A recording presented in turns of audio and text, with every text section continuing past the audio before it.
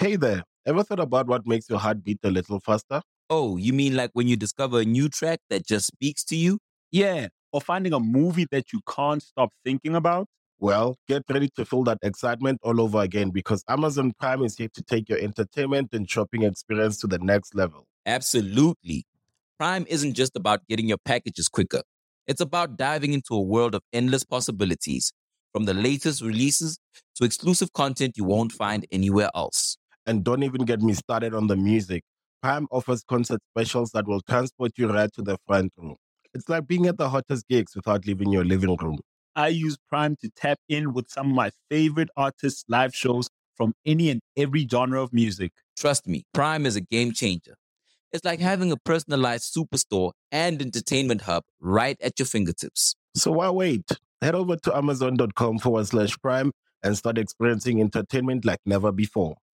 At State Farm, we're committed to uplifting Black futures. In collaboration with organizations like 100 Black Men and National Urban League, State Farm provides high school students with the opportunity to learn and apply best practice strategies for saving and investing, all while offering academic support, life skills, and exposure to college access programs to prepare these students for life after high school. Check out 100blackmen.org and nul.org to donate and learn more. Like a good neighbor, State Farm is there.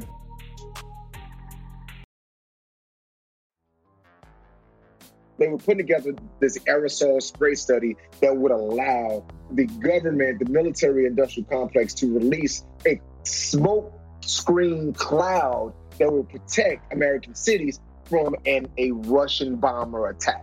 Right? That's what was happening, man. So, but in all actuality, what was happening was that they were putting together a offensive weapon. So again, they were saying they were putting together a defensive weapon, but through findings, come to find out they were putting together a offensive weapon just in case the military wanted to attack Moscow. And one of the survivors say that, hey, it's kind of like the rule of thumb is that you can sacrifice, a small amount for the whole, right? But sacrifice, it always seemed like it's sacrificing the African Americans for the whole, the American blacks. Right. It's always us. It's always us. It's always us. It's always us. It's always us. It's always us. It's always us. Welcome to Wow Black, a seriously opinionated podcast bringing you the real and raw on anything happening while Black. If Black culture's there, we're there. If you're pissed or empowered, then let's talk about it. Ride with us on this all Black everything. Everybody, welcome back to Wild Black. Welcome back, people. We're here again. It's still COVID. We still quarantine, but we still bring you this information. You got Vince with you. Art back in the building once again. So I'm gonna start with this, right? And I say this with mixed emotions. On most days, on some days, maybe most is too strong. On some days, I am happy to be an American, right? Partially because I don't know anything else, but, on most days. Right. But at the same time, it feels like that we're kind of in a bad relationship.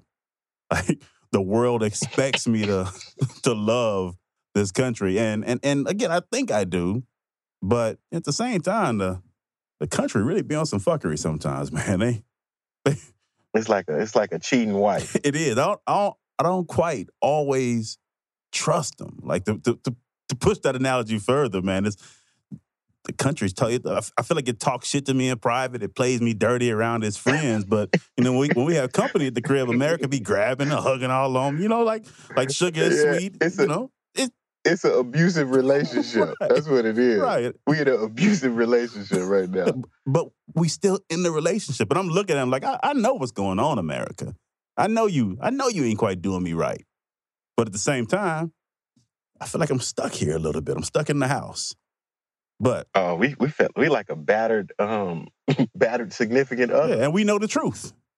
we know what's really happening out there. But speaking of the truth, one of the things that I've always wanted to do on Wild Black is talk about some of these lesser known Black history truths that we've managed through and that we've survived.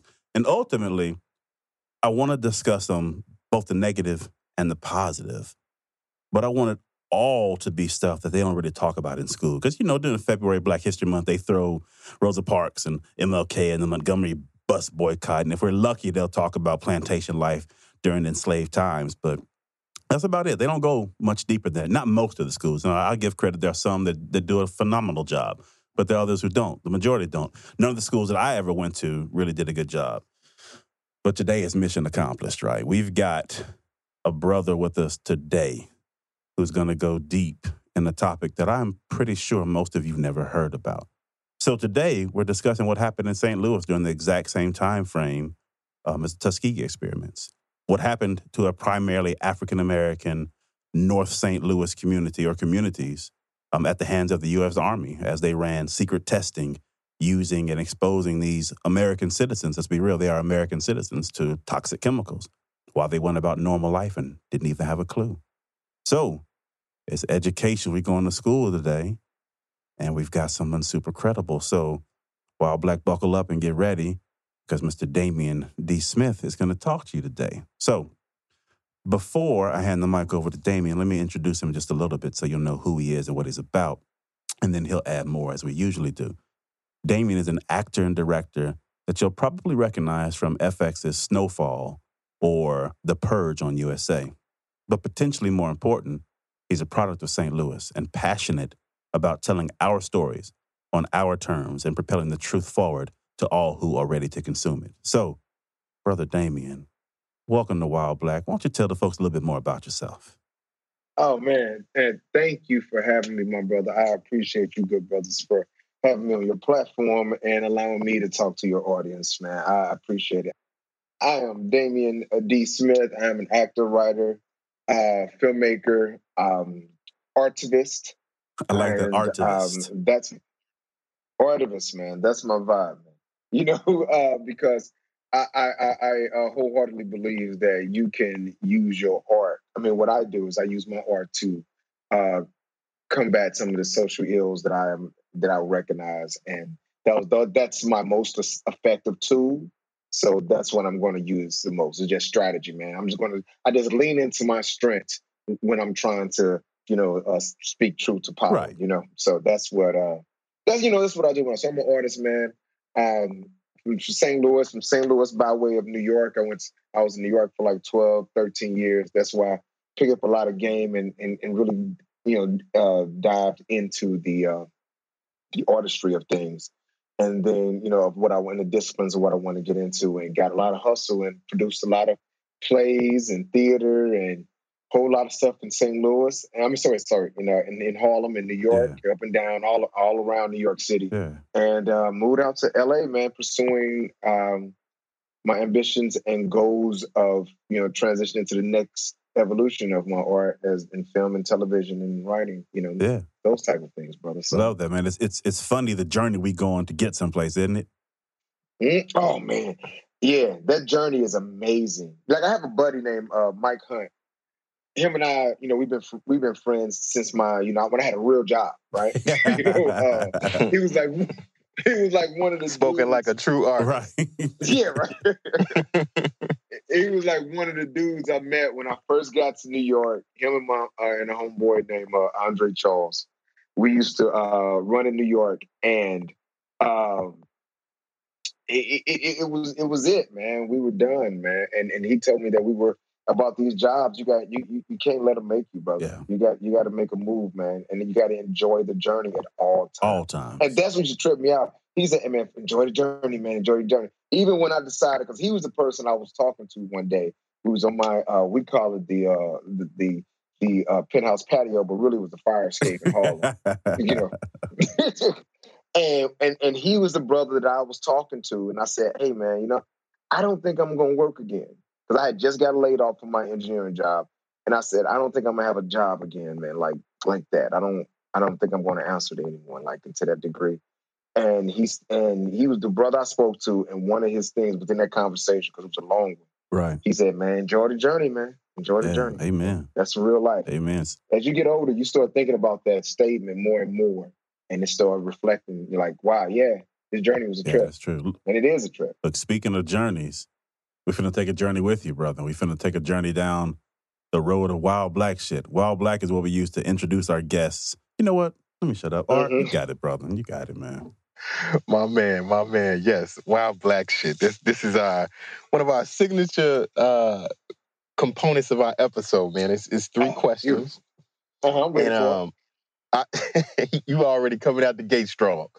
The first two is just to warm you up, and then the third one is really like our signature question that we ask every guest, and we love, and our audience loves to hear that response to that third one. But we're gonna jump right in. And look, and since I know you ready before to go, you kick it off, you didn't hear before you got on the line. He talked about the impact of music and his role with music, and we know he's in TV and film. So this first question should be good for him. This should be real good.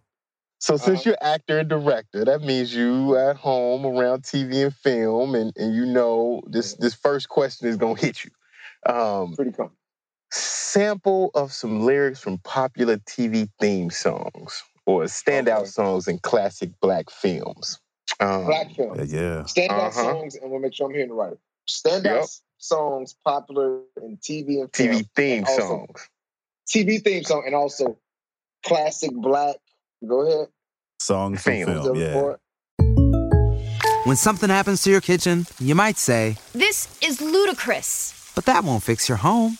That will only get you the rapper, Ludacris. Having trouble? Don't panic. Don't be alarmed. You need to file a claim? Holla at State Farm. Like a good neighbor, State Farm is there. That's right. You can file a claim on the app or call us. Thanks, Mr. Chris. No matter how ludicrous the situation, like a good neighbor, State Farm is there. State Farm, Bloomington, Illinois.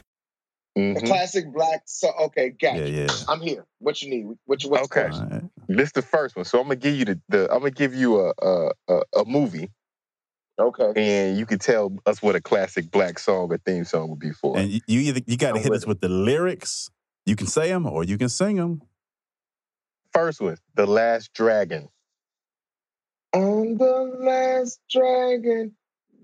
At State Farm, we're committed to uplifting Black futures.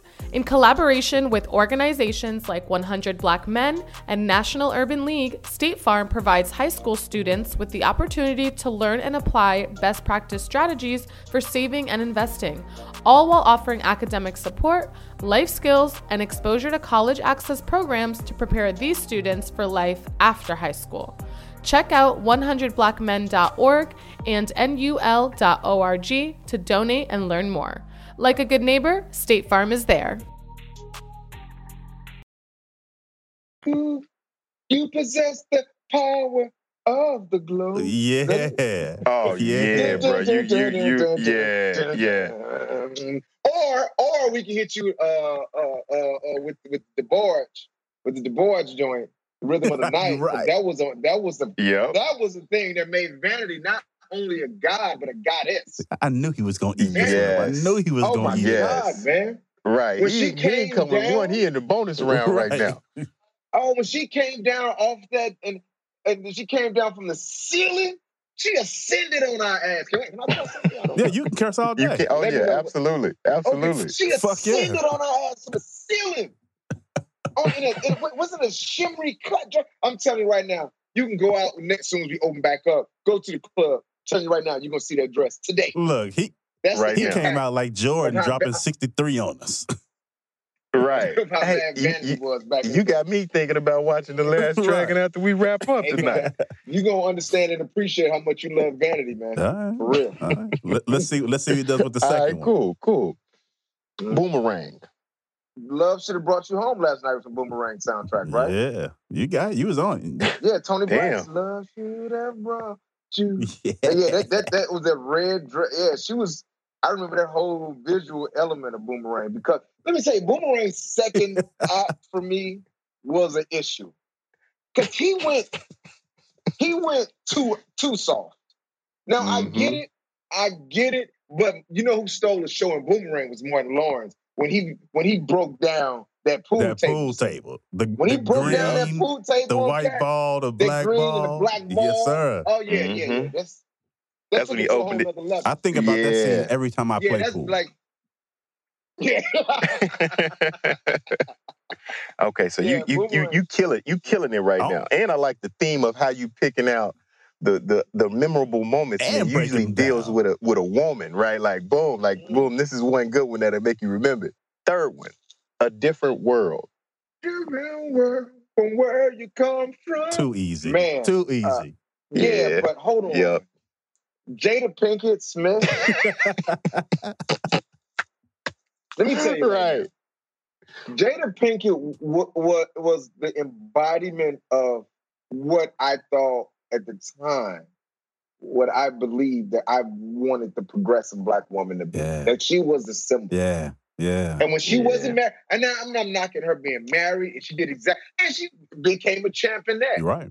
But when I say she was the embodiment of what I thought progressive Black people should be and act like, when I was, because she's older, a little older than I am.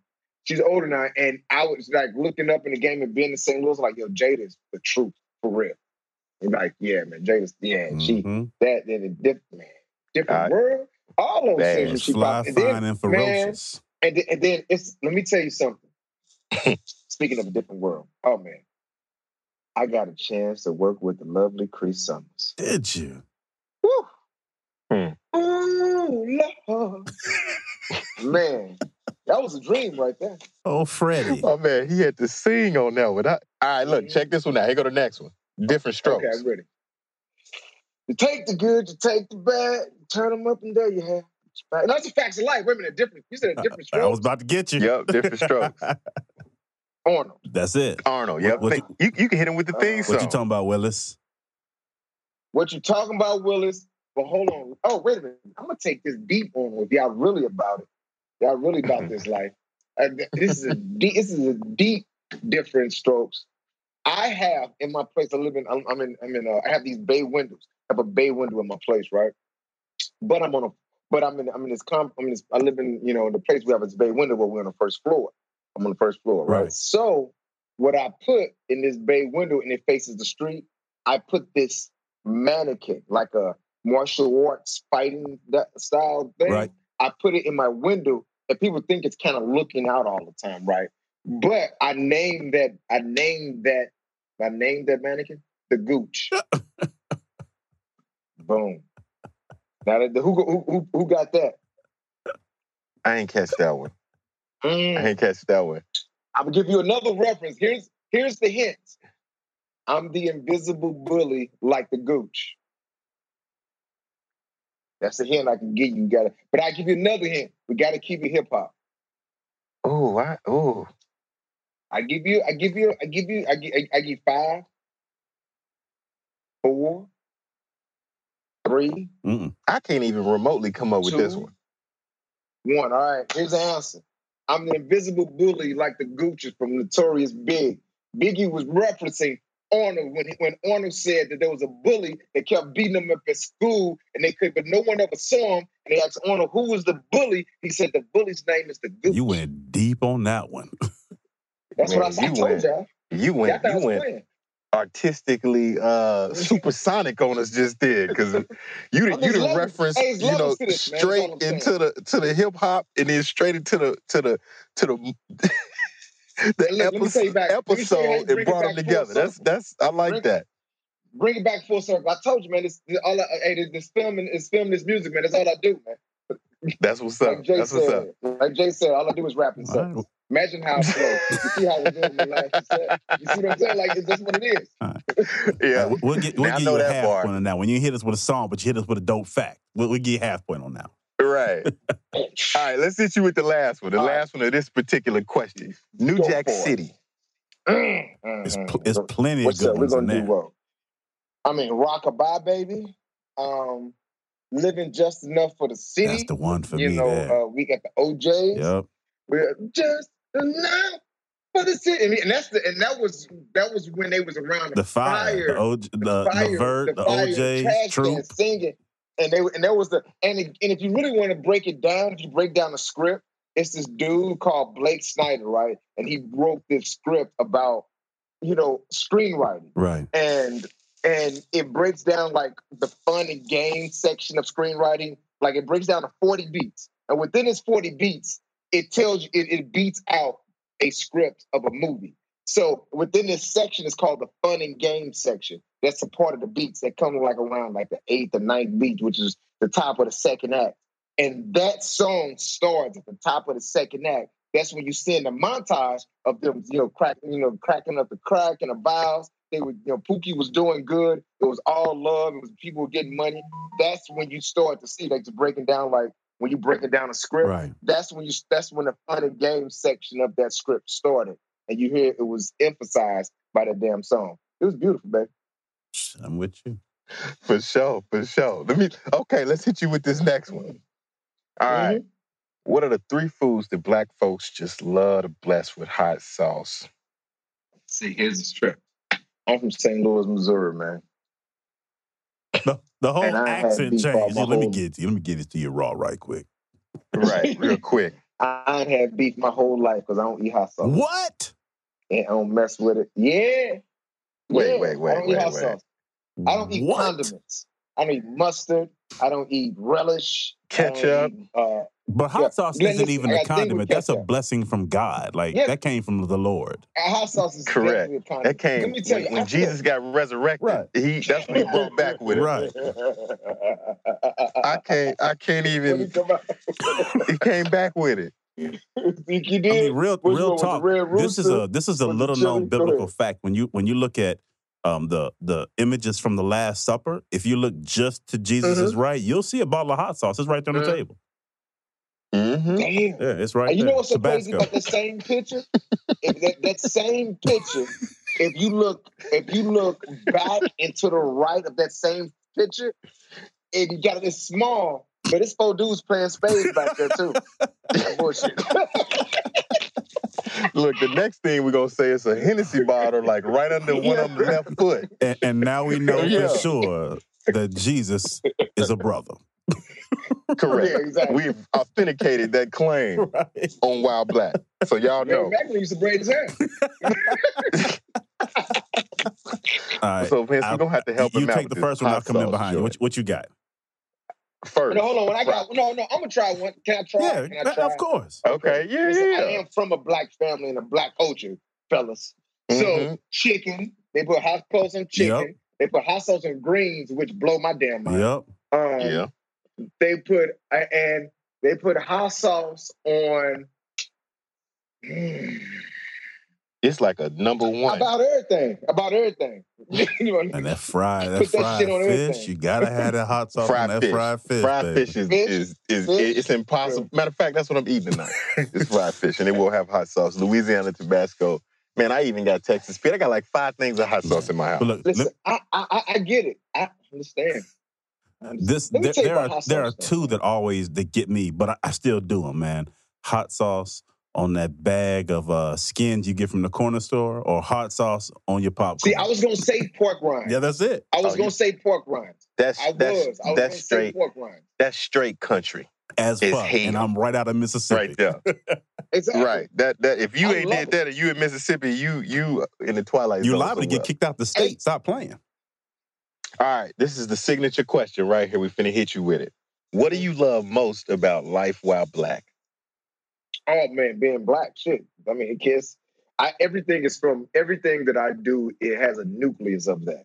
Like I know the advantages that I possess being Black that allows me to navigate this world in such a way that it was not. I know that it's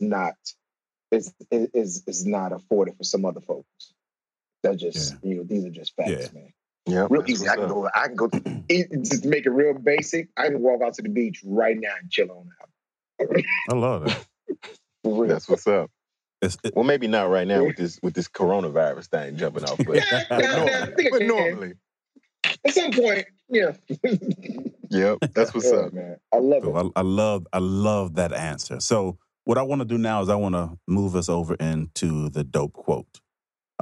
And the dope quote is something that comes out of the mouth of someone Black most of the time. It's from history, religion, philosophy, politics, entertainment, various aspects of Black culture. And it's always applicable to the topic today. So before I read it, I want to remind the people that today we're talking with Damien D. Smith. And a film that he has created is called Target St. Louis Volume 1. And again, it's about the people in North St. Louis and what was done to them. So the dope quote was pulled for us to keep that point of view in mind. And with that, I want to read it. Because at the end of the day, much like I said in the beginning, we are Americans, but that doesn't mean America always treats us right. So you are not so blind with patriotism that you can't face reality. Wrong is wrong, no matter who does it or who says it. And that's by Malcolm X.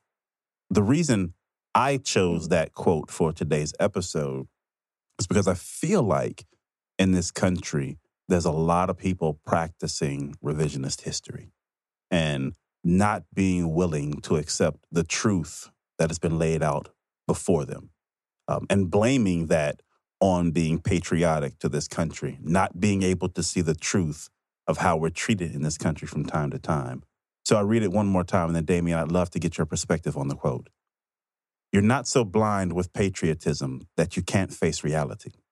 What is wrong, no matter who does it or who said it, by Brother Malcolm X. Damien, what do you think about that quote when you hear it? Really, the first thing to think about is how Malcolm was so versed in their logic, laws, and tactics that he was able to use their words and sentiment to engage, challenge their sense of morality. Yeah. And so that's the first thing I think about when I hear that. It's so beautiful in which they're, strategically what that brother has to do. And we have to take into mind and think about what type of mind thinks of that first. Hey there, ever thought about what makes your heart beat a little faster? Oh, you mean like when you discover a new track that just speaks to you? Yeah, or finding a movie that you can't stop thinking about? Well, get ready to feel that excitement all over again because Amazon Prime is here to take your entertainment and shopping experience to the next level. Absolutely. Prime isn't just about getting your packages quicker. It's about diving into a world of endless possibilities, from the latest releases to exclusive content you won't find anywhere else. And don't even get me started on the music. Prime offers concert specials that will transport you right to the front row. It's like being at the hottest gigs without leaving your living room. I use Prime to tap in with some of my favorite artists' live shows from any and every genre of music. Trust me, Prime is a game changer.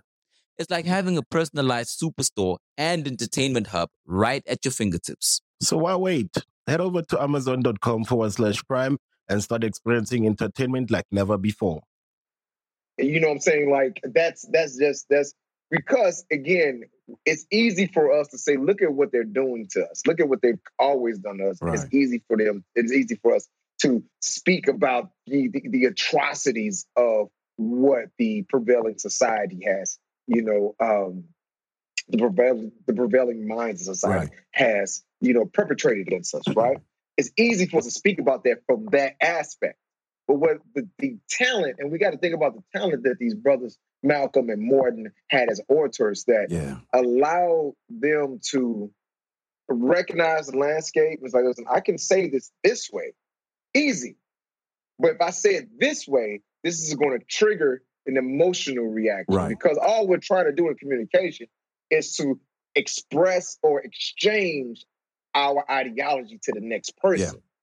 Yeah. And if we look at it if we look at communication as an art form, we can talk like, again, if you want to draw back to Malcolm, I don't know which prominent, African-American minister or reverend or I don't think maybe even reporter, but I think it was a minister or a reverend was walking with him in Harlem one day, and a guy from the street ran up on him and was like, yo, so speaking a local slang to Malcolm. Malcolm understood it, interpreted it, and was able to give it back to him the advice in a manner that he can receive it. And when the brother went on about his way, and the person that was walking with Malcolm at the time was like, yo, what the hell is he talking about? And Malcolm had to interpret it for him and then regurgitate what the man said, tell it to him, and then tell him his response, and then start code switching and code switching language to show how he was able to effectively communicate with someone. Because that's all is what it is, being an effective communicator. That's the goal of all this. I love how you said express I think, our ideology to the next person. That's a powerful way to put that, because at the end of the day, all we're trying to make you understand is how we really feel, and it's the power of our words that can do that.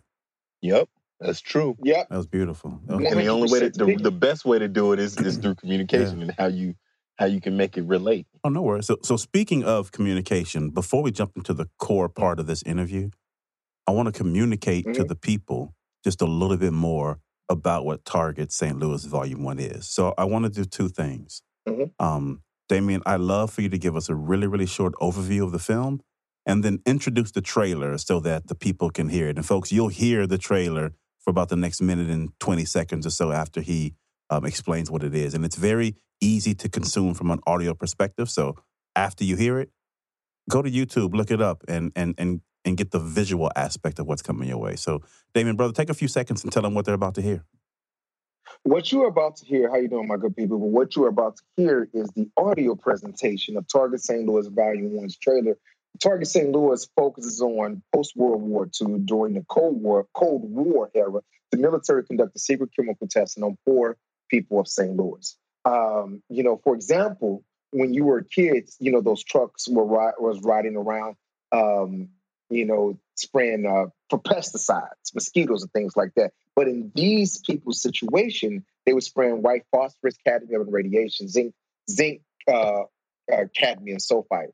These things were already known as cancer-causing agents at that time. And these tests were going concurrent at the time of the Tuskegee experiments. So, and I'm pretty sure that your audience, so well-versed, know about the Tuskegee experiments. So these are the things that were happening. And this is what our documentary focuses on, telling the stories of the survivors of these atrocities and taking us through this journey of what was happening around the time period and why these things were able to happen the way that they were. Yeah. So this is our trailer for Target St. Louis Volume 1. We appreciate it. This next story is so unbelievable, we didn't think it could possibly be true.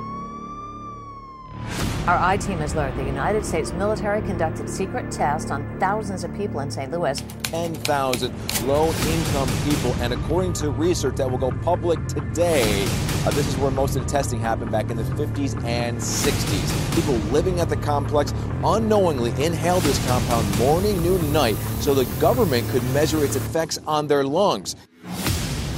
And it was for a purpose. In 1953, Congress indemnified private contractors who were connected to human subject studies. Black camps now thousands only go to certain locations. There was some strange going on. We had no idea what it was, other than the fact that we were told at some point in time that they were spraying for insects, mosquitoes, and things like that.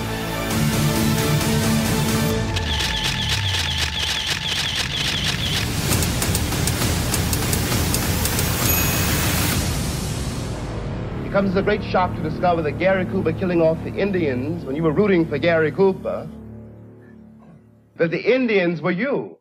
Well, that James Baldwin ending to that is powerful. At the end, oh man, that's the like the icing your ass on the cake right there. No, I'm sorry. No, you're right. You're right. Exactly. Hell yeah, that's exactly what it is. I can use profanity. Y'all should have told me. Well, look, I love that last piece. That last piece was like it hit you right in the mouth. Man, they did powerful. It just hit. I mean, you know what? Jesus Christ! Let me tell you. Can we talk here, brother? Please, let's have this educational conversation right quick. Go ahead, brother. I mean, let's talk about it. We're gonna start from the rooter to the tooth. Oh yeah, that Baldwin quote. Let me tell you how powerful Baldwin is. Man. Just think about this. Now I think, and we'll be having these conversations. I think a lot of people remove the times from the situation, right? We remove a lot of times, especially now, we're judging things by today's standards. Right. And we're not taking in the time that, if you look at Porky's back in the day, that was all rape culture. Yes, indeed. You know what I'm saying? And they celebrated Porky's it. is nothing but a case. That's our case. If you look at it's like almost every scene in Porky's that we take about today's lenses, it's a case. And half the ones in Fast Times and Ridgemont High, same thing. Oh my God, these were those. Yeah, man, you've been locked up. That's 10 years. But look, So let's not forget how James Baldwin was an African American man back in those times, and a homosexual African American man, and no one has ever, that I know, has ever like challenged him or said anything derogatory to say about his homosexuality. Because that's how, in those times they were homophobic as hell. But in those times, he was such an intellectual luminary that you couldn't, what you gonna say? Because he couldn't articulate and break you down in so many different levels that you held that respect. It was just amazing to me, man. Yeah. It is amazing the level of respect that James Baldwin commanded. He might not got the respect of being an African American that's what he was fighting against. But his literary mind and his intelligence was so revered that most of the isms like homophobia, like racisms and the phobias that was prevalent during his time, they didn't affect him in that way. With publicly.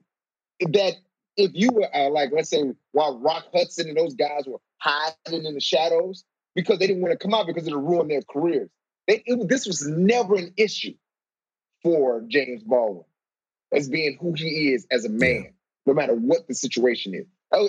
That's why James, when people ask me if there's anybody I would love to play in a biopic, James Baldwin is always my choice. James Baldwin is so powerful. The things that he said when he said them are so applicable today. The things about white people need to understand why they needed to have a nigger in the first place, all the way to the foundation of this show, which is to be a Negro in this country and to be relatively conscious is to be on a rage almost all the time. That's one thing our listeners should be familiar with. We talk James Baldwin quite often. Yeah, it's to be, it's what it is. I can't even, you're 100% right, my brother. You're 100% right. Well, look, man, let's move over into this core portion of the interview and really get deeper into what was going on in St. Louis in that time, right? So the first question I'd love to ask is, now that people have an understanding of what was going on, how did this news come out? How did people figure out what was really happening, that they were exposing us to these harmful chemicals by distributing them through those pesticide trucks and vehicles that used to drive around so many of our communities? Okay, so how as of now, the thing is, in our communities, we've always known that there's so many different rumors and tales and things that we could not communicate, that wasn't communicated through news or because they didn't care about it. Right. Let's just be clear. They didn't care about what was happening in our community, so we were not represented on the news except for a lot of times in a derogatory term. Mm-hmm. So the things that was happening a lot of times that could have been investigated by journalists was not investigated because of the bias, the racial bias. Let's just be, we have to call facts a fact, right? So the thing about our situation with Target St. Louis Volume 1 and things that was in that is because it was chemical testing that we knew about. We had heard about it. Family members tell me that it was rumored. It was things kids would say that, they spraying for that down the street. You see things, they spraying for things. They were just these, these fairy tales maybe, in the neighborhoods. It was just sad, but it's the truth. Right, but we heard the same ones when I grew up in Mississippi, the exact same things. Exactly. Because it's most of the kids who are actually the on-the-ground reporters for these things. Right. They're out in the fields playing. Right. So they're in places that people don't expect for them to be, or they're in places that people know they're going to be, and they can be used as a controlled, baseline. Right.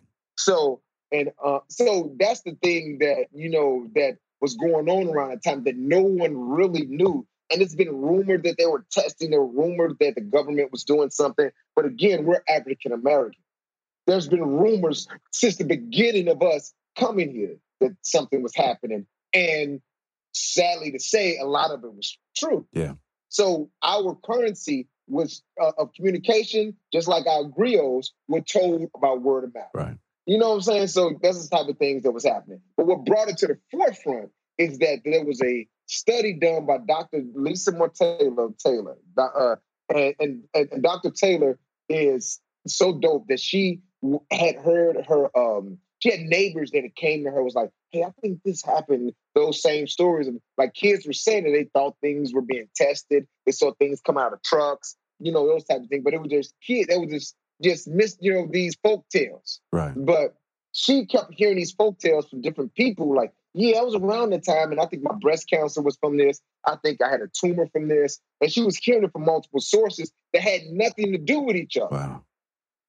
But having the skill set and the tools that she had, she's like, you know what? I'm going to use this to write my doctoral thesis, my doctoral thesis statement. I was going to that I got to publish anyway. Right. So I'm going to use this to focus on. Right. So she did, and just so happened her findings was published, and they did a small blurb on the St. Louis Post-Dispatch, and they did a couple of news reviews on it about her findings that indeed the residents of St. Louis was tested by the government, the military-industrial complex, knowingly. I mean, they admitted to doing these tests, but they admitting that they had tested with zinc, cadmium sulfite, and other things, but. But so these are facts now. Right. These are not like hearsay. Right. These are facts. So the government has admitted that we did this. Yeah, they've admitted. Wow. They've admitted that they've done this. And what they have admitted is that, so this is them. So it's clearly they've admitted that we've tested on the population without their knowledge. So that's a fact. So it ain't like me saying that or some conspiracy theory. That's just that. Right. That's what it is. But the thing is, what the biggest issue is that, not biggest, one of the issues is that we don't talk about, what chemicals they use. They say zinc, cadmium sulfite is the only chemical, but in all actuality, there were other chemicals being tested, and one of them that people say was radiation. Wow. They were testing with radiation. So the zinc, cadmium, phosphate, is that what you said? Sulfite, zinc, cadmium, sulfite. Zinc, cadmium, sulfite. Do you know like the health impacts that ingesting whatever that chemical has? Sure. It's not only that I knew, but they knew. Not now. Like, hey, now we find out this. No, back then that they knew that cadmium was a cancer-causing agent. So at the very least, it was poison. Very least. What up? This is Torre, host of the Hard to Earn podcast. And if you're a fan of music reviews, then be sure to check out and subscribe to Hard to Earn, where my partner Bonsu Thompson and I review your favorite new albums and classic albums on pivotal anniversaries. 10, 15, 20, etc. We review track by track, rating from 1 to that elusive perfect 10. It's brought to you exclusively by the Revolt Podcast Network. Anchored in hip-hop, powered by creators. So then anything after that, we need to know that's like, fruit from a poison tree. Right. Everything after that is still poison and it's not done correctly. So the thing, and one of the biggest issues is that they did not do any follow-up. That's one of our main issues. The testing in the first place is what it is. Because they said that they were testing, that they were putting together this aerosol spray study that would allow the government, the military-industrial complex, to release a smoke screen cloud that will protect American cities from a Russian bomber attack. Right? That's what was happening, man. So, but in all actuality, what was happening was that they were putting together a offensive weapon. So again, they were saying they were putting together a defensive weapon, but through findings, come to find out they were putting together an offensive weapon just in case the military wanted to attack Moscow. So we have to understand the difference. We got to understand the differences in between them, my good people, is that we got to understand, like, if we're putting together something out of necessity, something to save our country, which comes up in our documentary where one of the survivors say that, hey, it's kind of like the rule of thumb is that you can sacrifice, a small amount for the whole, but sacrifice, it always seemed like it's sacrificing the African Americans for the whole, It's always us. The American blacks. Right. It's always us. So, in that situation, they, decided to test a offensive weapon, which is an option. This is not like if we need to protect ourselves. This is if we decide to do this. We're not doing this to ensure survival. We're doing this to go on the offensive. Exactly. You see? Exactly. So that's what we got to make sure that those two intentions, because the difference between, first degree murder and second degree murder is if your intentions. If you plan this out or if this shit just happened. So we got to understand what happened to us. And the reason that I did this is for these people to know what happened to them, and then also so it won't happen again. Yeah. That's all. Yeah. There's no money. There's no limelight. It's nothing. This is all the people that are involved in this documentary, the survivors. These survivors, their whole goal is to just, let's not make this happen again. Because there's nothing that can happen, because these people are in their 70s, man. These people are in their 60s and 70s, 80s. Since I started this documentary, at this point, 2 people have passed away that was a part of this situation, and one of them being my grandmother. Oh, wow. You know what I'm saying? So, this thing is a real situation, and all these people want is just so it don't happen again. And so, no financial situation, which I feel like they are entitled to, 100, and something that they had to go through that their family should at least have some level of benefit from, or some level of protect, some level of making themselves whole again, right. which I feel like they need. But these people, the people that are involved in this, are better than me. Right. You see what I'm saying? These people just don't want this to happen again. So these people just want to, engage. Right. There needs to be some accommodations, restitution, reparations, something. Exactly. In my opinion, see what you're speaking the same language I am. Our elders are on another level that we're on. They're on, hey, we have to ensure that this won't happen again.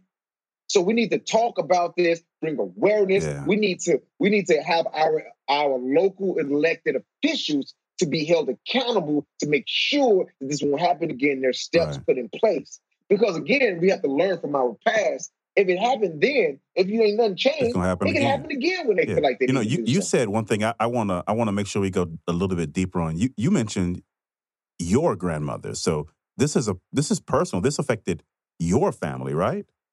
Man, let me tell you something. I want to be as clear as I possibly can about this, my brother. Yes, it affected my grandmama, and my grandmother is the person who raised me. Wow. So that's basically like, that's my family. That's my past family. She's meant more to me than anything in the world. Wow. Yes, it affected her, but also it affected her whole generation. Wow. So it ain't just my grandmama.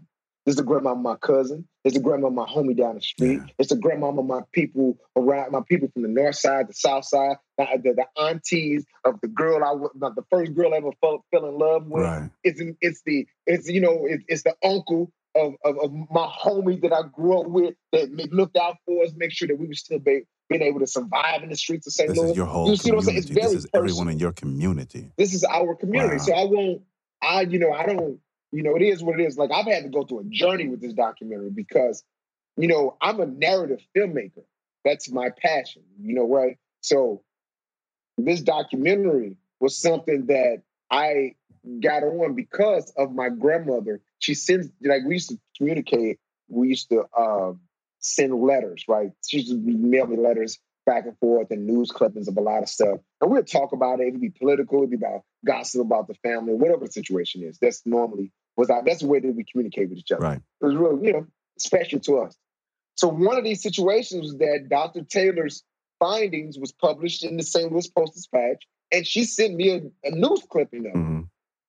And I started reading the news clipping, and I was like, oh, this is what happened? And I talked to my grandmother about it, and she was telling me everything about it. She told me how she felt and what she was seeing. And so I started doing more investigation. I started doing more, interview. I said, you know what? I'm just going to do a doc. I'm going to use the skill set that I possessed, that I had to make change or affect anything affect something in my home community. Yeah. So that's where, that was the genesis of where Target St. Louis came from, man, because first, you did something to my family and my community. And I take that personally. And then I have a skill set. And like I said earlier, the most effective things I find to speak truth to power is my, the tools that I have, and that's filming. And your superpower is you have the ability stories. to amplify your voice and the voice of the community.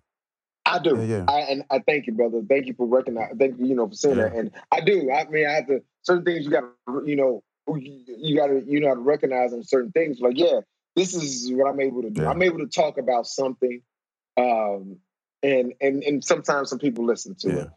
From whatever I've done in my life to put me in this position is what I work towards, so I can have a voice to speak about things that matter. So one thing I want to add more context to. We talking about this in terms of North St. Louis, but geographically, how big of an area are we talking?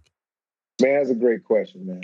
That's a really great question. I'm gonna tell you why this is such a good question. I hope I ain't going too long-winded. If I am, you're good. My brothers, please just stop me. All right. Let me tell you how St. Louis is small and big at the same time.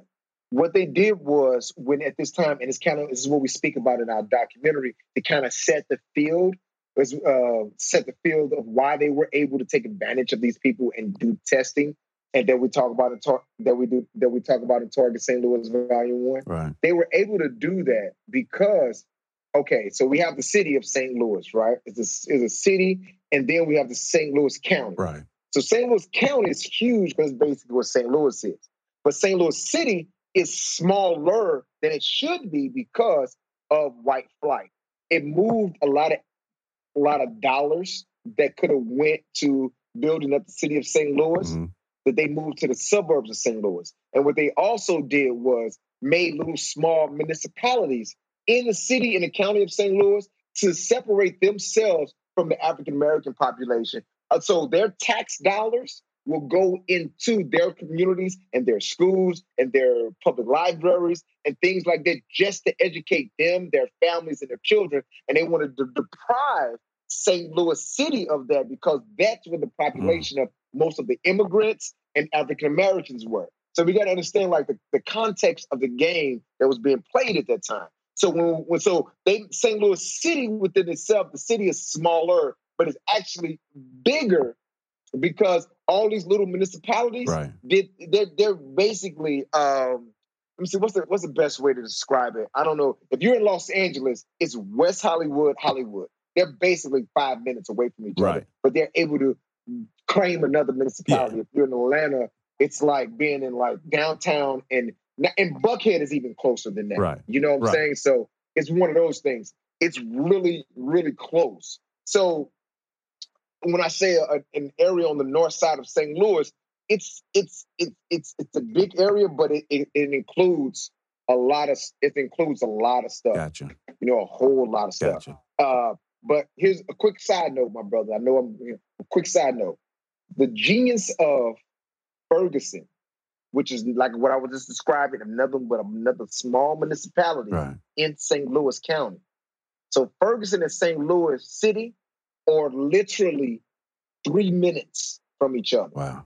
I have people coming to me talking about, hey man, how far is Ferguson from St. Louis, man? I know it's rough times. No, Ferguson is the same thing as St. Louis County. So St. Louis County, so St. Louis City and the county, that's basically the same thing. The St. Louis Police Department is the most notorious police department that America has seen. And it's different. I know we want to talk about New York and Los Angeles, but the only thing about St. Louis is there was no regulatory oversight committees for St. Louis. Right. New York and Los Angeles have people that's looking at these. So they just got to run St. rampant. Louis, They did what they wanted to do with no controls. So now you're seeing exactly. So now you're seeing, and it's going to tie into what I'm speaking about, brother. I promise. Okay. So now you're seeing that like if you haven't paid attention, St. Louis has always been in the top 5 in murder rates in the United States of America. Top 5 always since 90. It's always actually been the top 3. But if you look at it now, since post-Ferguson, is that the police, in retaliation to us making so much noise and bringing so much attention to that system, what they did was roll back, policing and loosen gun buying regulatory issues. So now in St. Louis, if I buy a gun and I'm a licensed gun owner, I buy a stockholder, like a whole bunch of guns, and I pass them and I give them to people, The person that I give it to legally has a gun. They legally have a gun that they can legally discharge if they have to. So they're just giving guns out. They're selling guns to everybody in the hood legally because that was in retaliation to us bringing so much attention to Ferguson. So we got to understand the levels of the game in this we're dealing with. And those same levels of predatory actions towards the disenfranchised communities has been going since post-World War II, in which that they did the same thing, in which that we have a vulnerable population around the Port Igo housing complex where people were disenfranchised and didn't have the political protections. Right. And hey, you know what we can do? Hey, we want to test some stuff. So we want to test some stuff on a vulnerable population. That's what we have. We have a vulnerable population of Black people in government-funded housing that we can do government tests on with no repercussions. And then post that, we don't have to do any follow-up to see if the test that we did on these people had any negative effects. Yeah. You see the cycle in which I'm trying to convey? It's a sad state of affairs, but it is what it is. Yeah. You know what I'm saying? Man, how long did this happen? Like, we know that Tuskegee was 40 years or so. How long did this go on? This lasted, I say, 12 years on and off. Wow. Because it wasn't just a one time. And They come in, test, take it back to Dugway Proving Ground where they were processing the test. And really, if you want to go into it, Stanford has Stanford Research Institute, SRI, is a subsidiary now of the military-industrial complex, but it was a subsidiary of Stanford. It was their research arm that they did a lot of positive things. But, we can't let's not, they did a lot of positive things for society, but also some of the negative things that they did was one of the things where they processed and, they processed the data that they was receiving from this test. Right. Man. Yeah. It's cold kick to the nuts. Man, it's like this kind of thing. There's one side of me who wants to say, man, I'm surprised that happened, but I'm really not. I'm just I don't even know what the word is for what I feel when I hear these type of stories. I feel like DJ Khaled. I'm like another one. It's just another one, and it just keeps happening. That's just that abusive left hook. Exactly. Right there. And you see it coming. You never see it coming, right? hit you right in the eye, right? Like, oh, I should have knew better. It actually makes me think, like, today in 2020, something's happening. What are we going to find out about in 2070 that was happening right now to us and to our children? Like, what are we going to learn then? It's crazy. We have a serious track record with doing this type of stuff. So, man, learning more about all that happened, have there been any long-term health impacts that you've seen in the community? The problem is that one of the biggest issues with that, it's a great question, by the way, long-term health effects in the community from this testing that the government did in the post-World War II during the Cold War era. And what it is that it's okay. Gary, I hope you can hear my frustration when it comes to this, because it's one of those things that there was no follow-up. So the thing is, when you have follow-up, people can say, hey, this many people got cancer from this people got this from that, this many people had birth defects from that, this many people had it. Or you could say, nothing happened, and we were here this entire time, we did this test, nothing physically, happened to these people. Right. And, we're good, and it's good, and we can leave out with no problem, and we don't have to provide any type of health care to these people. Let's just go. But it's clear that there was nothing done like that. Right.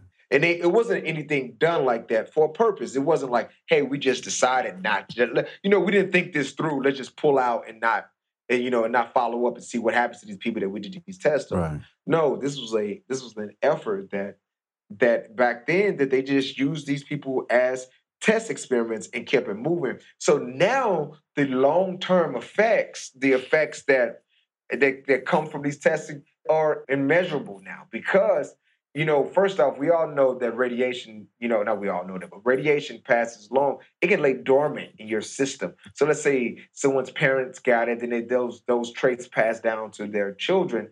It's still dormant in the system, and it might engage inside a child, inside someone young, or not.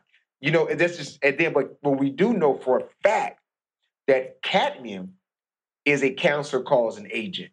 They knew that then, and we know it now. And there has been a lot of unexplained like cancers. There have been birth defects. There have been physical disabilities because of this. That these people believe that it's because of these testing. But again, we didn't have any follow-up. So no one can tell 100% for sure, but you can say one of those things like, yeah, most likely. Wow. And the issue is, again, if the government did any follow-up from these things, we would have this wouldn't be a question. Right. But when it's our population, for some reason, protocol is not handled. Yeah. Protocol is not went through, because when they followed protocol, they wouldn't have done it in the first place. Yeah. There was this thing called the Nuremberg Code of Ethics. Right. And this was the international code of ethics that the world decided to abide by post World War II, when Hitler was doing all his heinous experiments to our brothers and sisters of the Jewish population. So in response to that, the Nuremberg Code of Ethics came about with the United States. So, nothing with the world. Right. Now, what was happening is that America decided that, these Nuremberg Code of Ethics is not suiting our best interests. So they decided to do this thing called the Wilson Memorandum. The Wilson Memorandum allowed certain allowances and certain regulatory issues to be removed and certain allowances to be gave that allowed things like, the Tuskegee experiment, things like the aerosol spray study, that all these things that happened in St. Louis. Right. When they're, the testing and things like that. So we have to understand that it was changed just for America to do this to their population. Wow. That we had already assigned on a code of ethics anyway. So these people are the end results that, they don't know for sure what came from it. But what they do know is that they don't have a history of this in their family. And guess what? This happened. Or these people, this has never happened to anyone from their lineage, but look what's happening right now. Yeah. And they're all in one concentrated area. Yeah. You see what I'm saying? So that's the problem. It's kind of like racism. Like we all know is racism is happening on certain elements in certain particular situations. Right. But the biggest issue, one of the biggest issues, is that you just don't recognize this is some racist shit that happened to these people. Hey, this racist shit happened to you. We're sorry. You ain't even got not even. Oh my bad. I'm sorry. Racist shit happened to you. You ain't got to say you're sorry. You ain't even got to stop doing the racist shit that you're doing. But what this does is that allow peace of mind to happen, and peace of mind is golden. So once people see that, okay, it did happen, we know it all happened, it's acknowledged. So now we can maneuver and do things to make sure it never happened again and help the people that it happened to. But if they say, oh, this never happened, it's still this mystery and it's this folklore, it's these, these things that we hearsay, and that doesn't translate to actionable things that can prevent, help, and protect the people that was included and attacked by these experiences. Yeah, gotcha. And that's horrible. So one question that I have that I'm sure that a lot of listeners are probably thinking is, again, I can reflect back to growing up in Mississippi and seeing these pesticide trucks drive around. And again, like we talked about, hearing the rumors that that's not what they're really putting out. We all probably heard that. Do we know if this happened in any other communities? Okay, so here's the thing, and let me show you, and this is how cold this game is, right? So they did a test in Minneapolis, right? A test. Before they got to St. Louis was always the desired city to test because of climate, architecture, a dense population of people that are underprotected. That's St. Louis. So they did this in Minneapolis, right? But what they did, what was different, was that they alerted the people of the community. They let the people know that we were going to do these exact tests. They let the people know that these things were happening. They said it. And you know what the people did when they found out that they had started these tests and were doing these things? The people protested, acted out, started destroying the apparatuses that they were using for testing, because it wasn't only the trucks that were spraying outside like pesticides. They were mounting things on top of buildings. They were mounting things on top of cars. They were mounting things in like stationary locations, and people started to engage in self-help, where they's like, no, you won't be doing this in our community where there's children, where there's the people, there's you can't do this. Yeah. So they basically ran them up out of there. So when they came to St. Louis, they made it a point to keep it secret, because they didn't, and they chose a population that was a population that was underrepresented. Right. That's an easier way to say it. Cool. So yeah, man. So those are all the players and the things that happen to allow these things to happen, and why we don't have an accurate account of the issues, the health issues that are directly related to it. Yeah. This is something that's been happening for generations, brothers and sisters. Like, this is something that's been going on since, like, if you understand, if you think about it, like, slavery wouldn't have happened if they didn't feel like there was, a testing had happened. They feel like the Africans were, that can handle the conditions of, these tropical islands to do the labor that they needed. So they had to test that first. You see what I'm saying? So this goes all the way back to that. And I think it's Harriet Washington did a great book that speaks about like the genocide of testing on Black bodies over centuries, and how our bodies were not respected, and were just used as guinea pigs a lot of times to prevail the majority or the prevailing culture. So if you needed testing to find out like syphilis, polio, and all these vaccines and all these things that we've learned, and these medical achievements have happened. Yeah, they've happened because of the ingenuity and scientific knowledge of the people who did it, but also it's on the backs of Black people, because we were used and looked up as disposable less than human for a certain period of time. And prime example, I know people don't know about the things that happened in St. Louis that much, but easy example for this was look at what they did in the Tuskegee experience. So that's right there to let you know. So don't think it stopped there. That's all I'm saying. That's a true story. Yeah. Well, brother, you don't know how much we appreciate you coming on Wild Black, educating our people, and letting them know what's really going on, man. I'd love it if you take a few moments to tell the listeners how they can follow you, how they can get more information on Target St. Louis Volume 1, when they'll be able to see the documentary, when they'll be able to get closer to this information. If you could share how they can follow, that would be amazing, bro.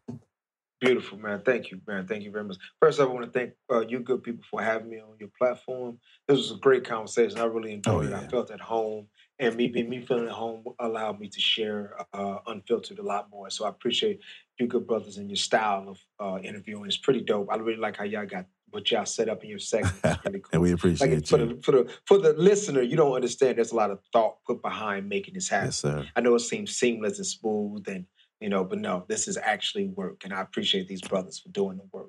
And to stay in contact and to keep abreast of what's happening in Target St. Louis Volume 1, you can visit 4910rosalie.com.